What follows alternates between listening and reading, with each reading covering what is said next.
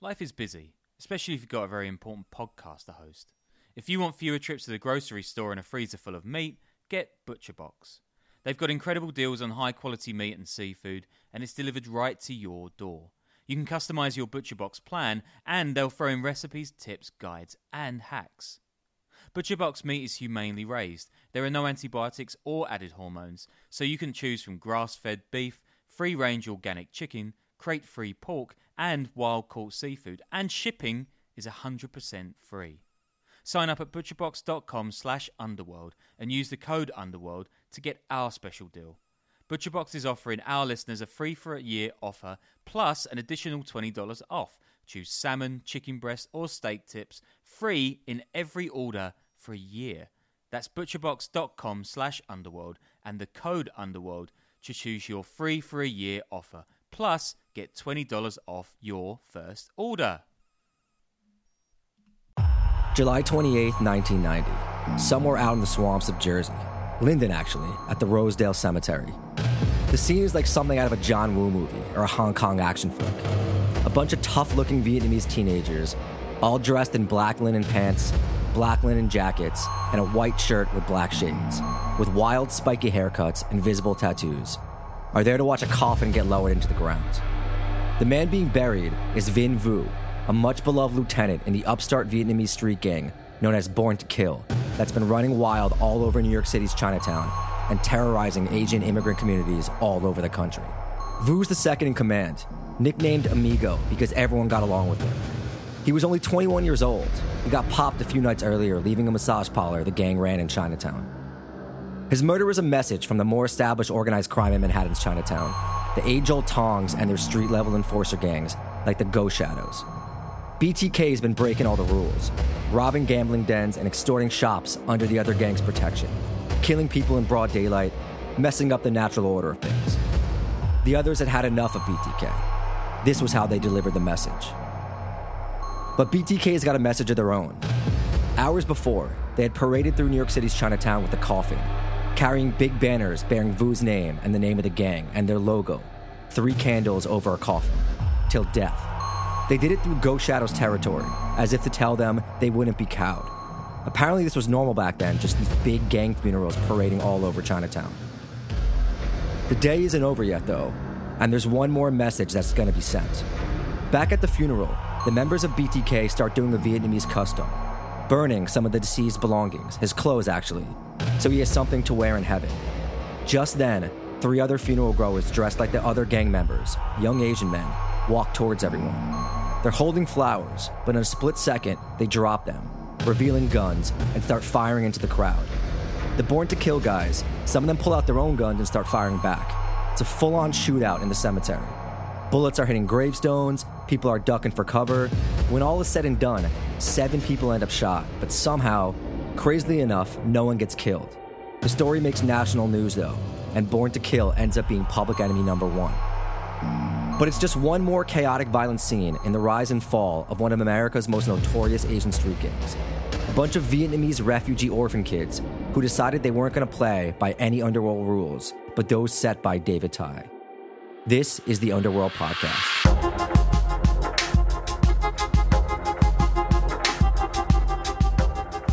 Welcome back, everyone. Happy New Year. I am Danny Gold. With me, as always, is Sean Williams. We are 2 journalists who have reported all over the world, and now we tell you stories about international organized crime in podcast form. It is a new year. It's definitely not a new me.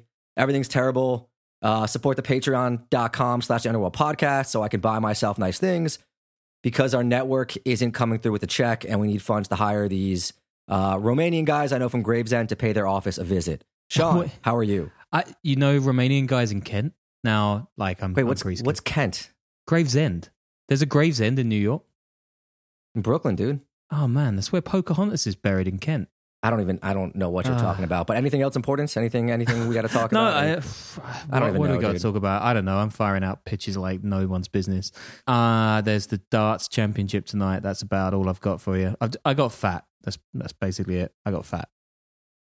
I got corona, but we're here now, and we've got a new episode. We're going to get going.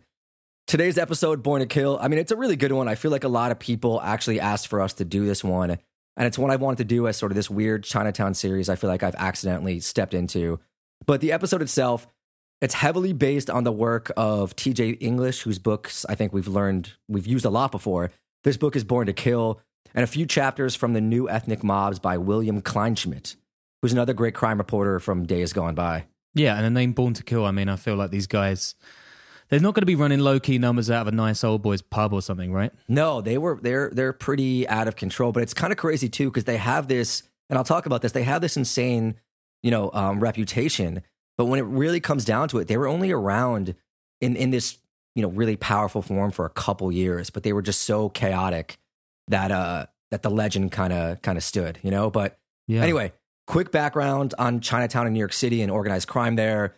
If you want to go back to our White Devil John episode, which I think was like episode 8, or the Chinatown Gang Wars episode, I think it was like 10 back. We've done so many of these. This is going to be, this is going to be majorly abbreviated, so I'm not repeating myself a lot, but those will give you a lot more background in case you want more of the history. So we have major Chinese immigration to the U.S. in the 19th century. Obviously lots of racism directed towards them. Chinatowns form in cities like San Francisco, Boston, New York. And in the midst of these exclusionary immigration laws, the Chinatowns developed their own underworlds, gambling, prostitution, drugs, opium, obviously. And these sort of civic organizations / organized crime businessmen groups form what's known as the Tongs, which are connected to the centuries-old triad organized crime secret societies organizations in China and Hong Kong. Beginning at the end of the 19th century into the 1930s, these Tongs fight wars all over the country over control of the vice rackets.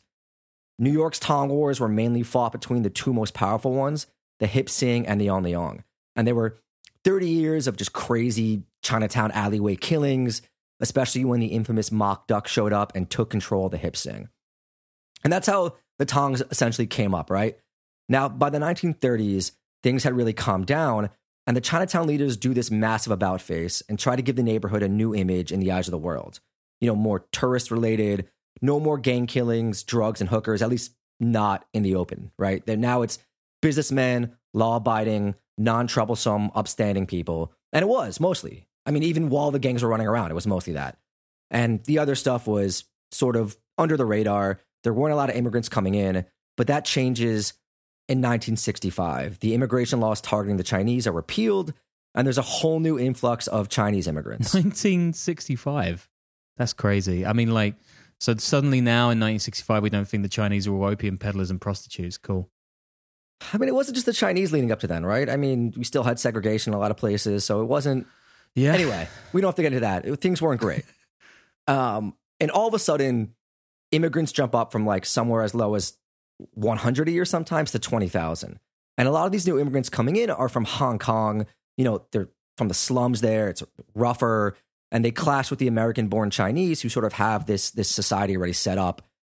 These newcomers don't really have a ton of social networks or services looking out for them. And some of the younger ones get fed up with it. And they form these street gangs like the Ghost Shadows and the Flying Dragons that start getting a lot more violent, right? They bring crime back to Chinatown in the 1970s until the Tongs connect with them and things simmer down. It's really interesting, too, this dynamic that emerges then. You had these community leader groups, the Tongs, that had been around for generations. They had controlled the vice rackets for just as long, but they're moving into this air of respectability, meeting with mayors, high-ranking politicians, city business leaders, and they link up with these newly formed brutal street gangs made up of these roughneck immigrant teenagers from that new wave of immigration, and they both sort of feed off each other, thriving off Chinatown's insular underground economy. But it's a system, and despite these outbursts of violence, the system works and the natural order is restored, right? But of course, something else happens in the 1960s that's going to have a crazy effect on how organized crime plays out in Chinatown, and that's the U.S. getting fully entrenched in the disastrous Vietnam War. And I'm not going to go, full Dan Carlin on this.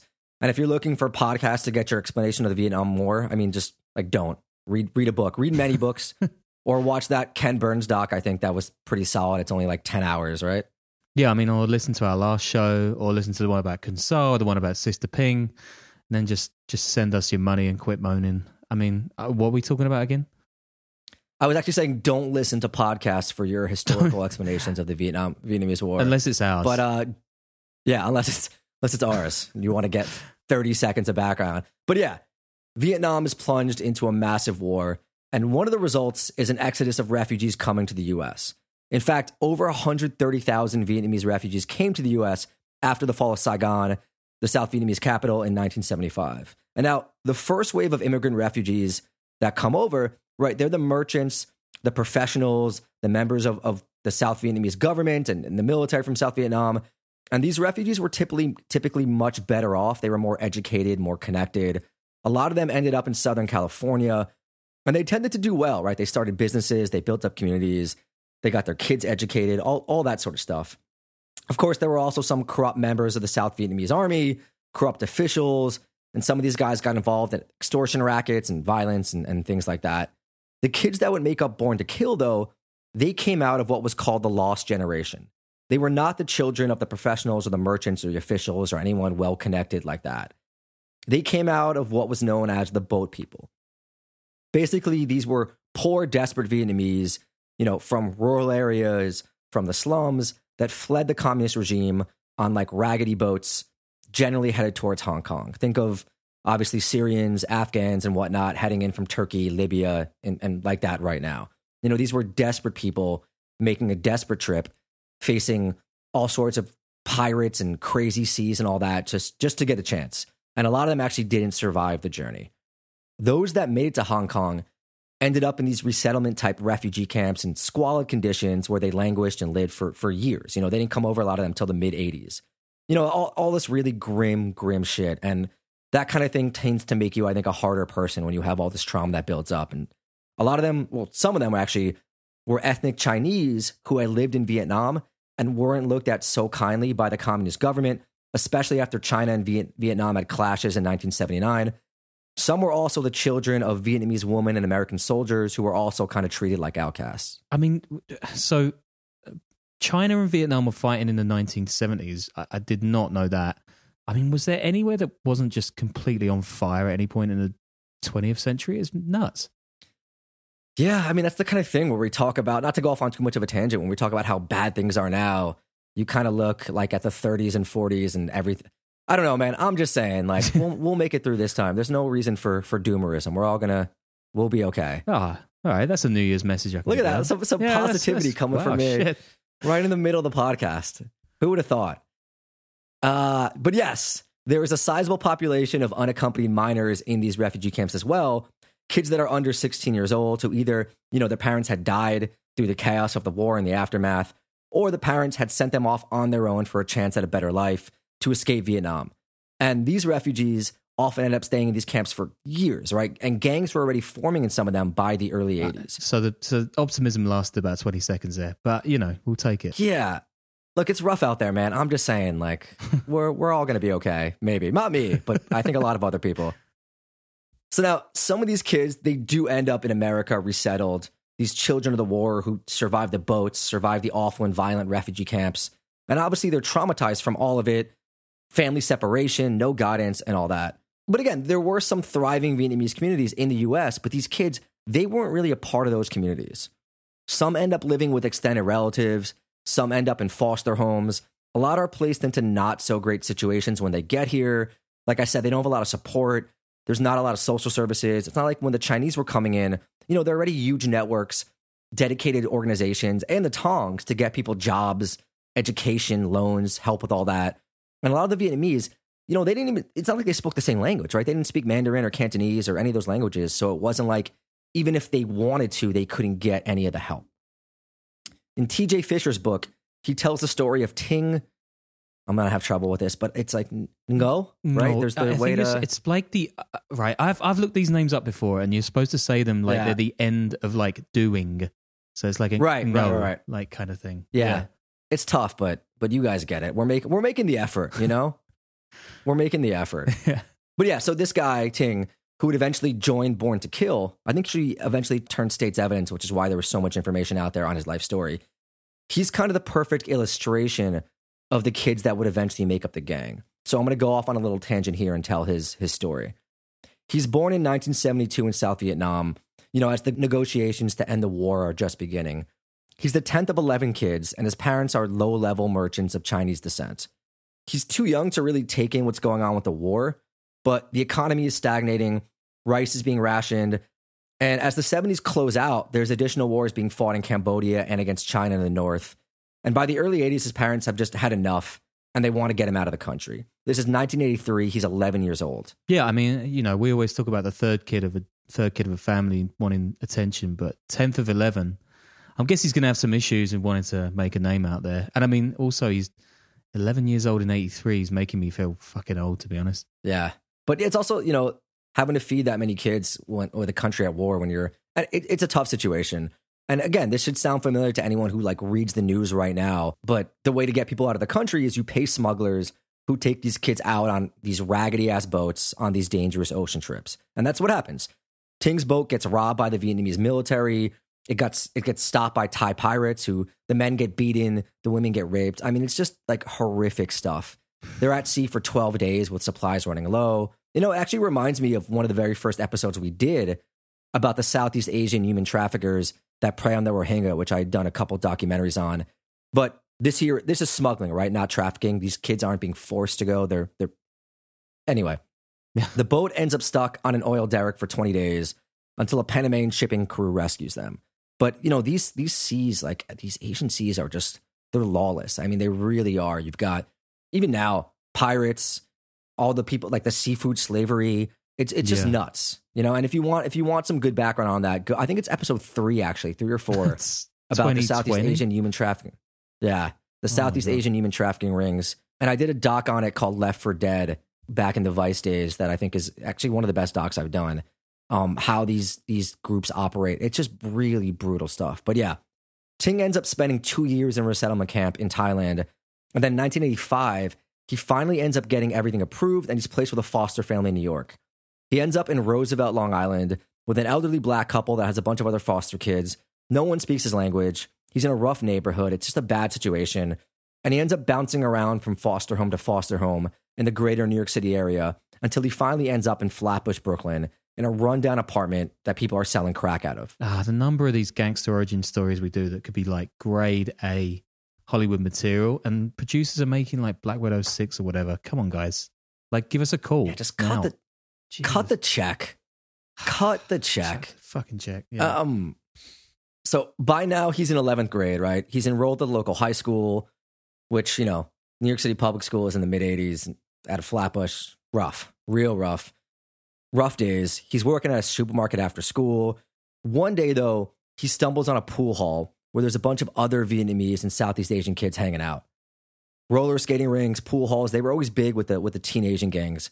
There used to be this one on Houston. I don't know if it's still there, but there's some stories about that place, man, even in the 90s and 2000s. Anyway, these kids are tough, right? They don't take shit. And Ting falls in with them. And it doesn't take long before he runs away from the apartment, drops out of school, quits his job, moves into a flop house with a dozen or so other Vietnamese teenagers. And they put him onto the game, which is basically just getting money any way they can. Usually by robbing people on the subway, sticking up restaurants and massage parlors and all that. And he's never felt this before, right? This sense of brotherhood, people having his back, especially fellow countrymen, not having to be pushed around or anything like that. And these kids are wild, right? They fight back against the Hispanic gangs, the black gangs, the Irish kids, all that. After a few robberies, he meets the Dai Lo. I think, do you know if I'm saying that right? Dai Lo? Yeah, Dai Lo? I think that's legit. Dai Lo? Yeah. Who they call Black Eyes, right?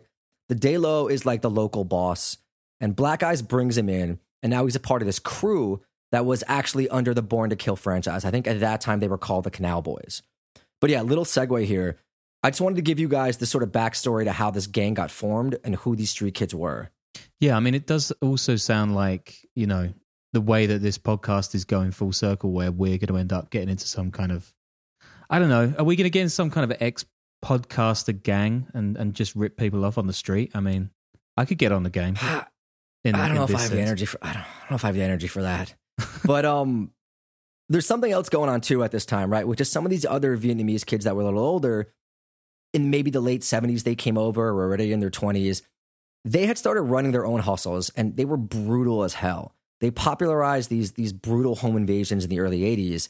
They would follow Asian businessmen home, always Asian, not just Vietnamese. But these were people who didn't use banks a lot, who operated in cash, and they wouldn't go to the police. They didn't trust the police. And the Vietnamese gangsters, they were developing this reputation for being, more violent, more brutal, more reckless. There's actually a New York Times article from around then, and it talks about how in 6 weeks, 9 businessmen in Boston suffered home invasions from, quote, gangs of young Asians armed with automatic weapons and machetes. They were tied up, their families are beaten in front of them, they're robbed of cash and jewelry. And nationwide, these young gangs, who were usually of Chinese origin Vietnamese, teenagers, early 20s, they're running wild because of a breakdown of gang structure. But the thing is, for the Vietnamese, like, there was no structure, right? They were outside the typical Chinese immigrant community situation. So they weren't really a part of the Tongs or the other street gangs. And we're talking about both, whether it was licit or illicit businesses. Yeah, I feel like if you say you've got a licit business, that's a slight red flag. But yeah, point taken. Is licit a word, or did I just make that up? I don't know. Licit sounds all right. We're gonna leave it in. Yeah. Right. Like, if you were Chinese and you needed a loan or a job or something like that, they were the Tongs and all the civic organizations set up to help you out. And same thing if you were a gangster. But the Vietnamese, they had none of that, no help. And they were kind of looked down on by the Chinese immigrant community. But one thing the Chinese gangs did admire in the Vietnamese gangsters was like their toughness and their willingness to put in work. So they started putting them on, right, as the enforcers. The street gangs did. And it's sort of like, we talked about this in the Albanian Bronx episode. The Italians did this with the Albanians as well when they came in. But just like the Albanians, who eventually got sick of being enforcers and put together their own thing, the Vietnamese threatened to overtake the guys that they used to work for. They're going to do the same thing the Albanians did, all under the leadership of the infamous David Tai, the man the New York Times once called the scourge of Chinatown. Tai is born in 1956 in Saigon. He's a little older than the core group of Born to Kill members. He actually really lives through the chaos and poverty and violence of the Vietnam War, enough to remember it and kind of be scarred by it, right? He's already a hustler as a young kid. He serves as a go-between for American GIs and the pimps and pushers of the underground Saigon markets. And he lives through the collapse of the city. His father is imprisoned by the communists. He actually gets airlifted out onto an aircraft carrier right when Saigon falls. He ends up in Hong Kong for a few months before he finds himself in Lafayette, Indiana, at a church-run foster home for boys. But that doesn't last long. And he books it out of there with $150 in his pocket for New York. And he actually ends up sleeping in the Port Authority for like the first couple nights. He's 19 years old at this point, and he's totally on his own. He starts getting work the way a lot of Asian immigrants did, who didn't have many options during that time, which is he ends up bouncing from like being a waiter to kitchen work and back and forth at Chinese restaurants. He actually gets married in 1978. He goes to NYU, I think, for a semester, has a kid, moves with his wife to a cramped apartment and house kitchen. But I guess I found the NYU thing like a little weird, right? Because the whole thing is like, he never had a shot, but if you end up at NYU, you kind of have a shot, Yeah. Well, I mean, what was the student loan still crippling back then? What was he studying? I don't know. That information I do not have, but I'd sure love to learn. So Tai is he's barely getting by, and he's realizing he needs to figure something out. He's been hanging around in Chinatown for a while now. He was familiar with the underworld. He's in the pool halls, sort of on the periphery of what's going on there. And he's this like pretty striking dude. He's tall, he's handsome, he's charismatic. He had it, those star qualities that you can't put your finger on. And what he figures out is he's going to join one of the new gangs that have formed up in the last decade. And he gets involved with the Flying Dragons, doing the enforcer work that I talked about earlier. But he's not like super active. And he kind of realizes almost right away, he's not going to get far in a Chinese gang, right? They don't respect him or his people. And also at this time, the cops start cracking down a bit on the Flying Dragons, on the Ghost Shadows, and they kind of get weakened a bit. There's a little bit of a vacuum. And Tai starts formulating this plan. He's going to break away and he's going to form his own thing with all the other tough Vietnamese kids. Because the Ghost Dragons, the Flying Dragons, they all kind of had a couple of Vietnamese enforcers that were there. And by 1987, he decides it's safe for him to do that, right? This is a big risk, though, because it wasn't easy. And oftentimes when someone tried to form these breakaway factions, they got put down really quick. Like, people just got executed. But Tai goes for it, right? He doesn't even get permission from the big tongs, and he focuses on territory out of the way of the other gangs on Canal Street. And he calls his crew, of course, the Canal Boys. And he recruits the other Vietnamese enforcer kids and the Ghost Shadows and Flying Dragons to start off. Canal Street. Canal Boys. That sounds suggestive? No, maybe not. I don't know. Maybe I'm reading like too a much. lot of these gangs call themselves the something boys or whatever. I feel like that was a popular thing, whether Vietnamese, Italian, whatever it was. But makes sense. Canal Street, for those of you who don't know, it's this big east-west block in Manhattan's Chinatown. And it's kind of where you always went to go get bootlegs, right? It's full of all sorts of little shops and indoor market stalls, even though it's a big avenue. You know, it's kind of, if you've been to like Bangkok or Asian cities, the way malls are there. And as a kid, like, you know, we would take the train down there. It's where you'd buy fake Movado watches, brass knuckles, knives, things like that. There's always a kid who buys throwing stars for some reason. And it's also still where tourists go to buy like fake sunglasses and fake Louis Vuitton bags. I think we should just like do stories about your youth, to be honest. I think we should just go there. Yeah. I mean, I don't think it's that exciting. So David Tai, he sets up a shop there with, actually, I think firecrackers too. I mean, I was going to say, like, if you're were you the guy buying the throwing stars? Was it you? I was not. I have never bought throwing stars. I just want to put that on the record. We're not going to talk about anything else there. Definitely bought a bunch of fake My man learns watches. The sword. But I never bought a sword. I never bought throwing stars. Definitely some knives. There definitely were knives purchased, but you know, that's just called being a teenager. But there were no throwing stars. I never trained with a sword. There was none of that. So David Tai sets up shop there with the Canal Boys, and he basically starts collecting all these other Vietnamese kids. We're talking like teenagers, right? 13, 14, 15. These kids are runaways. They're orphans. They're roughneck kids in the pool hall who are already hustling and stealing. He's recruiting and putting them all together. You know, I told that story about how Vin ran away, how he ran away. There were a bunch of other kids that did that, and they sort of gravitated towards Chinatown, towards the couple of Vietnamese and areas and shops there. These kids, they didn't have anywhere else to go, right? Anywhere to turn to. And a lot of them actually started seeking Tai out. They heard about him, and they became his soldiers, and he would fix them up with a place to stay, one of these flop houses. Some of them were in like Sunset Park, Brooklyn. Some of them were in Coney Island. Get them a little bit of pocket money, get them food, start putting them to work. They started extorting the shops on Canal Street, robbing restaurants, protecting the brothels and massage parlors they ran, robbing the ones they didn't. And everything gets kicked back up to him. Apparently at one point they were getting up to $2,000 a day in extortion from 70 or so of those market stalls, which were each paying like, you know, $20 or $200 a week or something like that. And the gang members started as young as 13. Most of them were in their teens, and they would hang out on Canal Street, scaring the hell out of everyone, shaking down the shopkeepers, right? They were louder, they were more aggressive, they were tougher than the other gangs that were operating there. And they're just recklessly robbing, shooting shit up in broad daylight, fighting, like really lawless. They would go out, commit crimes, robberies, extortion. Then they would just hide out in these safe houses or like Times Square hotel rooms. And they had their own dressing style. They had gang tattoos, these sort of pompadour haircuts or spiky haircuts. And Tai is like this almost godlike father figure to the gang. He's a bit older than the rest of them. He takes them off the streets. He sets them up with like women and housing and drugs, some of them. And he gives them a sense of pride too. You know, he's really one hell of a recruiter. The way he's described, it does make him seem almost like a cult leader. And a lot of these kids, they were just living these lives like they didn't expect to survive into their 20s. I think a lot of them didn't. And, you know, some of them were off smoking crack. Others are doing heroin. It was just like this raggedy crew of lost boys that he was in charge of. Yeah, I mean, I'm into this guy. He's like an Asian rockabilly gangster Fagin. I mean, he probably would have had loads of followers on social media these days, and that's really cool. I kind of like the rockabilly description because I do feel like there was an element of that there. You know, you don't see that a lot these days. I worked with a rockabilly guy once. It's a style. It works. It works for some people. Oh man, one of my favorite bars in New York is a rockabilly bar, and I don't know if it exists anymore. It's on 14th Street. Probably. I don't know. Scene's kind of died out here, but yeah.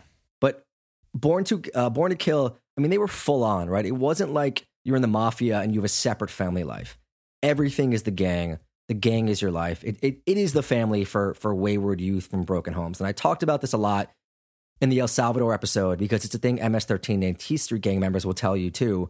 Like, yes, it's vicious, but they become a part of something and it feels like family for the first time. You know, it's finding your family who sometimes it seems would die for you. And there's this sense of belonging.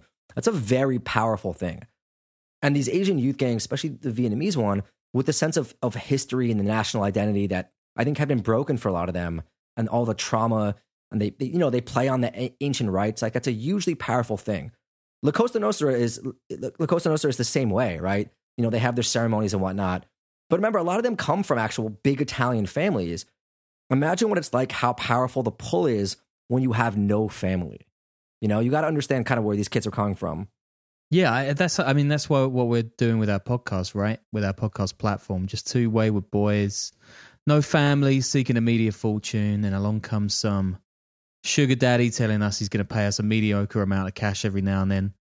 It's too good to refuse, man. Couldn't refuse that. You're on a weird one this morning, huh? Yeah. I mean, I feel like I had just as weird a New Year. I'm easing into it this episode. I just looked up that bar. It still exists, by the way. It's Otto's Shrunken Head. You know this place?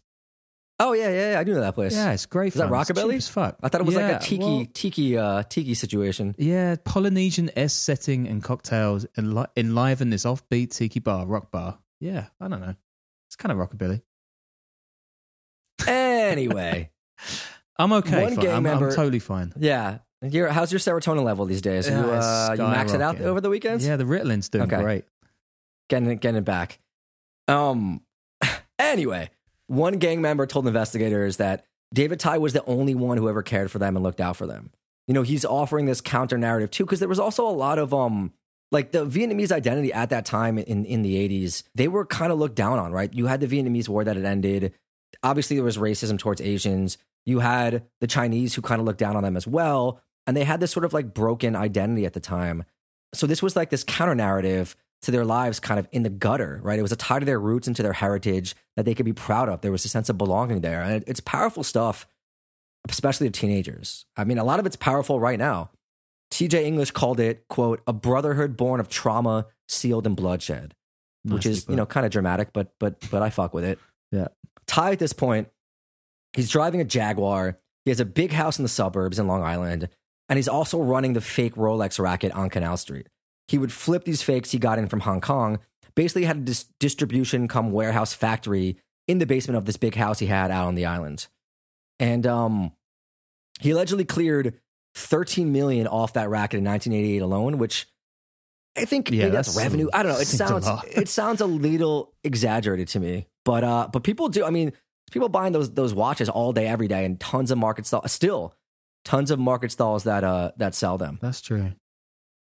By the end of 1988, he calls a meeting with some of his top guys, and they really start planning and getting organized. And later in June '89, he buys out a Japanese restaurant in Midtown, and he holds an even bigger meeting, not just with gang members from Chinatown, but Vietnamese gang members from all over New York City, you know, different states. And this was the real start of Born to Kill. They were all the Die-Los or street bosses from Connecticut, from the Bronx, from Jersey City.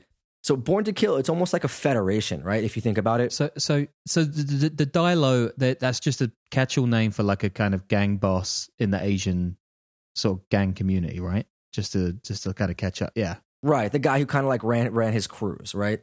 Not like, think of it as like, you know, the capos in a way, but they were kind of unfederated at this time. If that's a word too. So they all come together under this name, you know, this banner, the coffin with the 3 candles.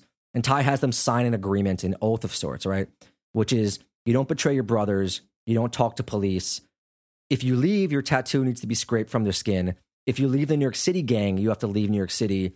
And any crime you're going to commit, it needs to be cleared with your Die-Lo. Are these like sort of Yakuza tats, like special kind of ones, or just chicks on bikes and skulls?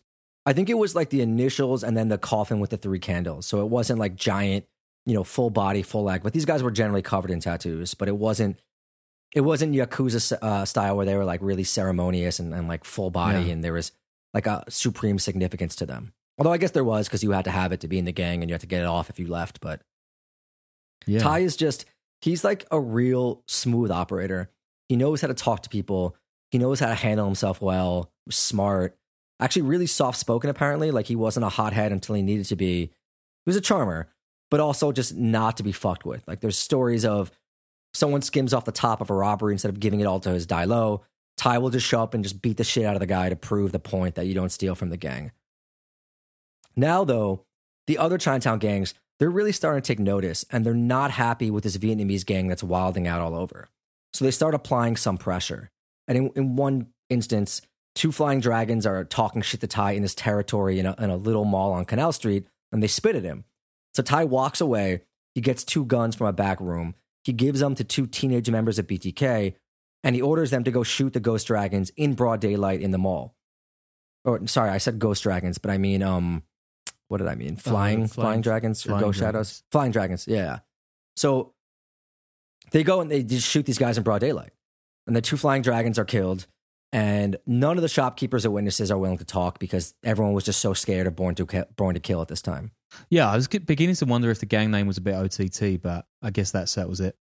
No, they did. Yeah, they killed. So they start essentially behaving like this, like no one can tell them anything. And they're upsetting the balance here, right? They're bringing unwanted attention, and that's bad for the big bosses, real bad. And it's kind of crazy, right? You have this street gang of teenagers taking on this other street gang, but this faction, I mean, Flying Dragons and Ghost Shadows, they were part of a large international organized crime framework, which included Hong Kong drug lords, big-time money laundering, and large-scale China white heroin traffickers, triads, all that. And it's like, you have all these international connections, but the guys doing your dirty work on the ground here, the Flying Dragons, what if there's a group out there that's crazier and more dangerous than them? Like, does that large-scale framework matter? And it kind of does in a way, right? Because there's more money that you can put into it, but it's kind of crazy to see them being challenged and like, what can you do? And I don't know what came first, the rockabilly or the gangs, but Ghost Shadows and Flying Dragons are 2 of the most rockabilly names I've heard for gangs in a while. Yeah, they really, and the haircuts too. The haircuts fit. I feel like there were a lot of sleeveless like denim shirts that lend themselves to rockabilly style. But here's how a 1990 New York Times article described what was going on with Born to Kill. Quote, "The jitters in Chinatown are based on fears of the seemingly limitless violence that the gang and others like it have exhibited in the past. Bars and nightclubs, traditionally not targets of violence, have been the scenes of shootings recently, and the violence threatens the old order, in which established, more predictable Chinese gangs provided protection for businesses. When they felt they had to make an impression, gang members broke windows or committed other minor assaults on property, not people," Mr. Lee said. I mean, when did mad, lawless, poor as shit NYC become high finance, crazy rents, hipster bars NYC? I mean, I thought it was like an 80s thing, but we've covered a bunch of nutty stuff in the 90s and early 2000s there now. Well, there was always the high finance 80s Wall Street stuff, but I mean, the 90s in New York were that's when it had the highest murder rate ever. I think was 93 or 92. Whoa. Because that was the crack wars as well. So it was just like an overwhelming amount of violence. And of course that filters out into everywhere else. But yeah, 90s were insane in New York. And Giuliani, like the broken windows kind of stuff. Is that time? I mean, I might be dumb. That starts, I believe, in the mid 90s. Oh, okay. But yeah, the crack wars were late 80s, early 90s. And the early 90s were when New York had like 5-6 murders a day. Like early 90s in New York was insane. Yeah. That whole like 70s through mid to late 90s period was just completely nuts. After this, BTK just gives like less and less of a fuck. They're robbing karaoke joints that these gangs are drinking in. They're extorting the businesses under their protection. They're sticking up the illegal casinos. Here's a quote from Fisher's book. "In numerous meetings with his Dailos, David Tai had made it clear that because Chinatown's traditional power structure did not include the Vietnamese were therefore not bound by the rules and laws of the community. BTK members would play, rob, and even kill wherever they wanted. Their audacity was alarming." So it's like they were the sovereign citizen movement of Chinatown, basically. Nice. There's actually an interesting segue in the book here too about one of the Born to Kill guys who gets locked up in Rikers. And apparently all the gang rivalries between the Asian gangs actually go out the window, and they all have to band together for protection against, Bloods, Crips, the Dominican gangs, Latin Kings, and all that. And they just have to stick with each other. And they held their own. Like they were vicious in Rikers too, and they were able to protect themselves, which is not an easy thing to do. At this point, there's said to be up to 100 BTK members in New York. And even the cops are starting to pick up on it and get worried. There's another incident soon after the mall shooting. After a bunch of BTK members try to go to a Ghost Shadows bar, they get kicked out, and they send a 15-year-old gang member into the bar. He shoots at the place. 2 dead, 2 injured, a whole shootout occurs. And that's when Benny Ong, otherwise known as Uncle Seven, he's one of like the major Tong bosses, advisor for life for the Hip Sing, and the godfather of Chinatown. He calls in Tai for a meeting. And Ong is like I mean, this is a guy who was connected to, Burmese warlords, Hong Kong triads, major heroin trafficking, like not a street guy. You know what I'm saying? Like a real deal international mover and shaker. And Ty is supposed to be honored that Benny would even want to meet with him in the first place. To even be paid attention to by Uncle Seven is a huge deal. But Ty says, fuck it, right? He ignores the meeting. He doesn't even show up. And this is not a good move, right? This does not bode well for his future. And sure enough, shortly after the snub, that's when Amigo, the popular second in command guy I talked about in the opening, he gets popped outside one of Ty's massage parlors at 1 a.m. He's leaving with 4 women. He puts them in a cab, and another car just rolls up and sprays him with automatic gunfire. And then a couple of days later, you have these Chinese hitmen who spray up the funeral, and that's when things get kicked into overdrive. That's when it stopped being just this insular Chinatown news and starts being on the front page of the Post and, the national papers. And the NYPD, who had already been monitoring Ty and the newly forming gang war, know they have to switch into overdrive and try to shut things down.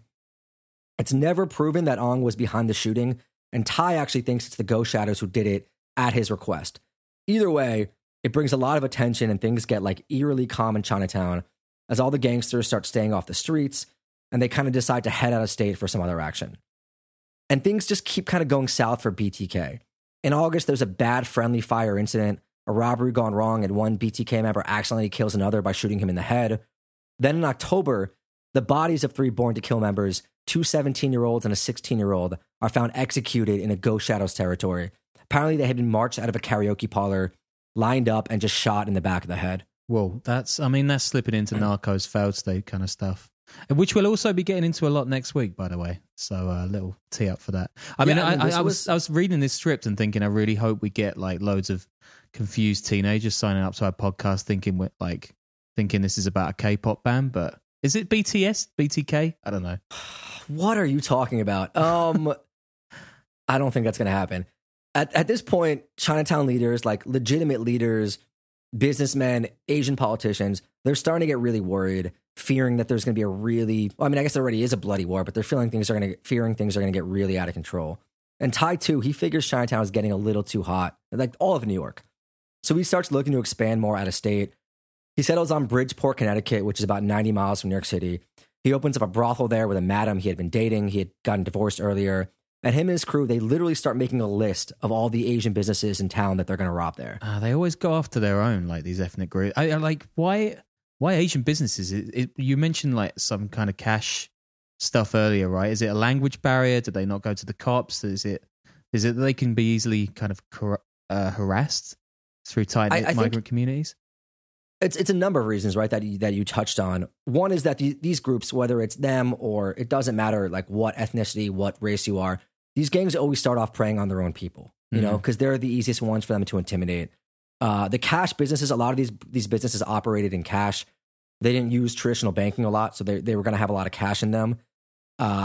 They also were more intimidated by these gangs. They wouldn't go to the police. They knew these guys wouldn't go to the police. They knew they could intimidate them. It was just kind of, they were easy prey. They were easy to target. And they knew that they could get away with it too. Because another thing was that the police weren't paying a lot more. If you rob a white business guy versus a Asian immigrant business guy, the police are going to pay a different level of attention, unfortunately. Yeah, true. So that was kind of what it was. Around this time, Ty starts relying more on this guy, Lan Nyok Tran. I hope I did that decently. Who, like him, is older. And he's from Hue, which is this beautiful town in Vietnam. I actually once had a white linen suit custom made there for $65, which is a true story. Yeah, and I can't believe you're wearing it now on this call. God, if I had it still, man, I lost it years ago. He was older, like David, so he had actually lived through the war as well, unlike a lot of the younger guys. He actually stayed in Vietnam post-fall of Saigon. He was, one of these underground rebels. He carried out attacks in the communist guerrilla style, even allegedly following home officials and killing them. He got caught, he got tortured in jail, he escaped, and he came to the US. And they called him Uncle Lan, or the Poet of Death. And he actually wrote all these poetry journals that were found and read during the trial, which is it's got to be embarrassing if you're a gangster killer, right? And they just start reading your poetry at the trial. Depends how good it is. How do you think? I mean, That's true. Actually, I read some. I should have written them down. Like some of his poems were pretty. Dark. Pretty powerful stuff, but dark. And so Patreon members can listen to Danny performing some of Lan Nyok Tran's poetry, right? I would do that if we get enough. Patreon.com/Animal Podcast. I'll make it happen. So he's only like 5'2", but he's just a bad dude, like a real killer. Ty put him to work. He like had this really kind of mysterious thing. He'd always moved around from place to place, never staying in one place too long. Very mysterious. One of these really damaged by war and torture types, just like seen too much, 1,000-yard stares and all that. Yeah, I like this intro to this guy. You've done a real sort of Hunter Thompson job on him. I like it. Yeah, I mean, the way they describe him, it just sounds terrifying. Anyway, these guys, they go on the road. They start robbing the shit out of Bridgeport, and then they take off and they head to Gainesville, Georgia. Same thing, stick and move, case some joints, find out where the money is, take it and leave. By 1990, there's already 500,000 Vietnamese refugees in the U.S. And, many obviously are successful and law-abiding and all that. But these stick-up crews, these home invasion crews, they basically go around the U.S. targeting various successful Asian businessmen and businesses, bouncing from small city to small city. And they're in and out before the local police, who aren't clued into these communities at all, have like any clue whatsoever. And these gang members, they're hard to track. They have a dozen fake aliases. They probably look alike to some small-town cop in Georgia. It got so bad that 2 cops outside D.C., they started this International Association of Asian Crime Investigators to like talk shop and compare notes. In Georgia, they rob a few jewelry stores. They shoot up an owner of one of them, something awful, but he somehow survives, and that's going to come back into play. But yeah, after a few months on the road, they decide to head back to New York City, hoping the heat is off. They go after a big jewelry store, and they get away with $350,000. But one of the getaway cars actually gets caught. There were 2 of them, and the shop owner, who's a refugee from South Vietnam who came to the U.S. with nothing and built up his business, he decides he's going to ID them. And that never happened with Born to Kill. Like, people were too terrified. And this guy, he's not going to back down, though. And BTK, they start trying to intimidate him. They make threats. They're mailing him like glass shards, approaching him on the street. David Tai even personally offers to give him back the jewelry if he takes back his testimony, but he holds firm. One of the main BTK gang members, too, he flips. I think it was the guy I mentioned in the beginning. Not Vin Vu, the other one. Right around this time, he gets picked up on a robbery. The detectives work him good, and he just kind of, confesses everything and agrees to go out undercover as an informant. Meanwhile, other BTK members, they're getting picked up all over the states for murders, other crime, places like Stockton, California, Toronto. The walls are just closing in. And then the BTK guys make a really fatal mistake. They try to extort the jewelry shop owner they had just hit again, that South Vietnamese guy, for protection money. And he just gets fed up. He calls the cops. He fingers all of them that afternoon. Adilo gets arrested. And at this point, Thai orders him killed. So the Po to death, the guy who used to kill the communist officials in South Vietnam, he kills the guy in his store in broad daylight, just puts 2 in his head in front of witnesses. And once you start killing witnesses, like, it's over. That's gonna earn you a lot of attention that you don't want. Ty's also getting paranoid. He's making bombs. He's like practicing out on Long Island with silencers. So it just kind of, the whole thing's just, it's getting to that point. Yeah, that'll do it. I mean, the store owner had absolute nerves of steel, to be honest, too. Absolute hero. Oh yeah, like no one would testify against them. So this big RICO case is being built. They're even using the shooting at the Georgia jewelry store because that guy's going to talk as well. The informant is out there. He's wearing a wire. He's getting more evidence, including, there a bunch of things start happening now too, where this part of the story makes almost not that much sense to me. Because what happens is the informant starts cluing them into incidents that are going to take place, and they arrest them on the way to do it. And they let them go to keep building the case. So there's one incident where they're up in Rochester, and the informant's like a guy who's with them at the time. They're up in Rochester, upstate New York, and they're about to rob a jewelry store. And the informant had phoned it in, and the cops stopped them on the way to the robbery. They'd found some guns in the car too, but for some reason they just don't want to prosecute them on this, which you would think would get them sent away for a while. But they don't want to ruin the informant thing, so they make up an excuse about the judges being and like it's Mother's Day, so they let them go with a summons on the gun, and they say they stopped them because they thought they were drug dealers. So I guess they're going for a big racketeering case, and Ty wasn't there either, so maybe that's what they wanted to do, but they let them go. And it happens again with another robbery that they're about to pull off. The informant drops the dime. They get pulled over on the way for running a stop sign. It's the same thing. And I just don't understand how the leaders don't get tipped off at this point. But Ty and the other guys, they're blaming fate. They're saying they had bad luck. It's a very superstitious thing that's going on, and they just kind of don't get clued into the fact that they have an informant in their midst. And this guy's just sitting in the car with some like Game Boy era audio equipment, just sweating his tits off, blaming the stop sign. I mean, I get stressed if someone gives me a bollocking on Twitter, so this guy is he's struggling at the moment. I would be pretty pissed with my handlers if this was happening. Yeah, I guess there was at some point, Ty and them were starting to get clued in and kind of asking around. He but, should be. You know, they still blamed it on fate. And at one point, Ty sends a 15-year-old and a 16-year-old with a bomb to blow up a restaurant where the owner had insulted BTK. I actually think they had insulted them in that New York Times article, and that's what it was.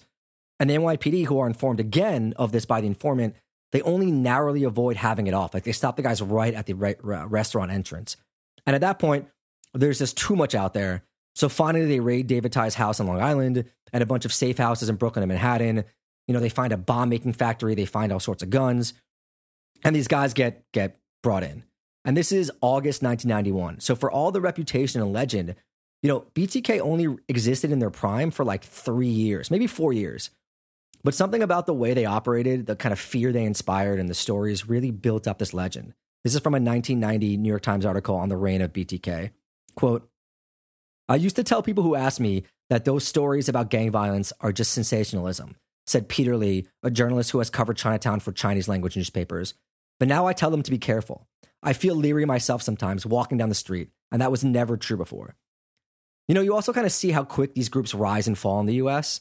Like, you really do come to an appreciation for how the Italian mob has kind of kept things going for generations and generations.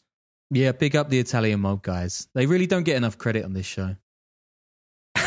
I'm just saying, like, it is like a lot of these gangs we covered like get brought down in like 5-10 years max, you know, and it's kind of you're a fan of the Italian mob. Yeah, I'm not saying I'm a fan. I'm just saying, let's like, just move on. At one point, you have to like appreciate keeping something going for generations and generations, even if it's a shade of its former self. So sure, yeah, that sounded totally different. The trial for January. The trial for BTK is in January 1992. 22 of them get hit in the RICO case. Ty finally gives an interview to an English language press during the trial. He claims to be a community leader helping Vietnamese refugees with no family. And the new Ethnic Mobs book quotes the Newsday reporter who met him and interviewed him when he was locked up. And she said, quote, "He's a very, very handsome guy. Settle down. He looks like a person who ate well and worked out regularly. He looks right into your eyes when he talks to you. He put his hand on my knees when we were talking and even broke out crying once." Jesus Christ. First. Yeah. But have you ever done a jail interview? I have not, actually, despite my career. Oh, man. I got sent to Rikers by the Post. And when I was like a real young cub reporter, and it's funny, they sent this guy, I don't want to say his name, but he was like a legendary reporter who was so good at getting interviews in Rikers that they banned him from going. And he was also just like, you know, old school, real New Yorker, kept the bottle of, I remember showing up late to an assignment once at like a courthouse, and he made me drink a shot of like rum that he had in his desk. Oh my God. And I was terrified. Like, I don't know what the fuck is going on. So they put me on the phone with him before I'm going in, and he gives me this advice. And the first 15 minutes of advice are basically just like, you know, because you got to take a bus to get into Rikers, like a jail bus. The first 15 minutes are him just being like, whatever you do not get involved with the women on the bus. Like, just don't get involved. And he's going on and on. He's like, I don't care. They got a big ass on the bus. Like, just do not get involved with these women on the Rikers bus. Like, do not. That was literally 15 minutes of the conversation. And I'm like, buddy, I don't think you got to worry about that. And then it's just like all these things about how to get a rise out of the guy if he's not like answering your questions and all that. And they gotta, you know, you got to go in there, and they won't let press in. So you basically have to say that you're like a business associate or a friend, and then you can get turned down. I mean, the guy I went to see was this dude from Staten Island that had just killed his parents. So that was going to be interesting. And it's not like you don't go into a thing where there's like a barrier between you. It's basically like a high school lunchroom with tables, and you just sit right across from the guy. I got a good story about doing a court report from East London back in the day, but I'll save that for another show. And it does also involve a woman who was pretty keen to make a good impression on me for some reason as a court reporter. But yeah, well, maybe we'll go through that one in the next episode. Yeah. But anyway, I ended up sitting in Rikers, like in that room for 4 hours. The guy never came out. He just looked at me through the window and then said he didn't want to talk. But anyway, so Ty's defense doesn't work. Him and Uncle Lam, they end up getting multiple life sentences. I think they're both still locked up. Born to Kill mostly fades away. There's still some iterations of it left, I think, or at least Vietnamese gangsters using the name like a franchise. In fact, just last April, a 49-year-old guy in Philly, said to have been a BTK member in the early 90s, he gets arrested for the torture and murder of 2 Vietnamese brothers. It was over a drug debt. He stabbed them, weighed them down with cement and threw them into the river. It was a $300,000 marijuana debt owed to a supplier in Cali. And this guy was actually hired to do the hit by another former BTK associate. One guy, actually, I guess there was a third one. He survived after being thrown in the water. He crawled out and testified. And the New York Post actually had an article on Ty last year. He was pleading for his release, the coronavirus protection thing.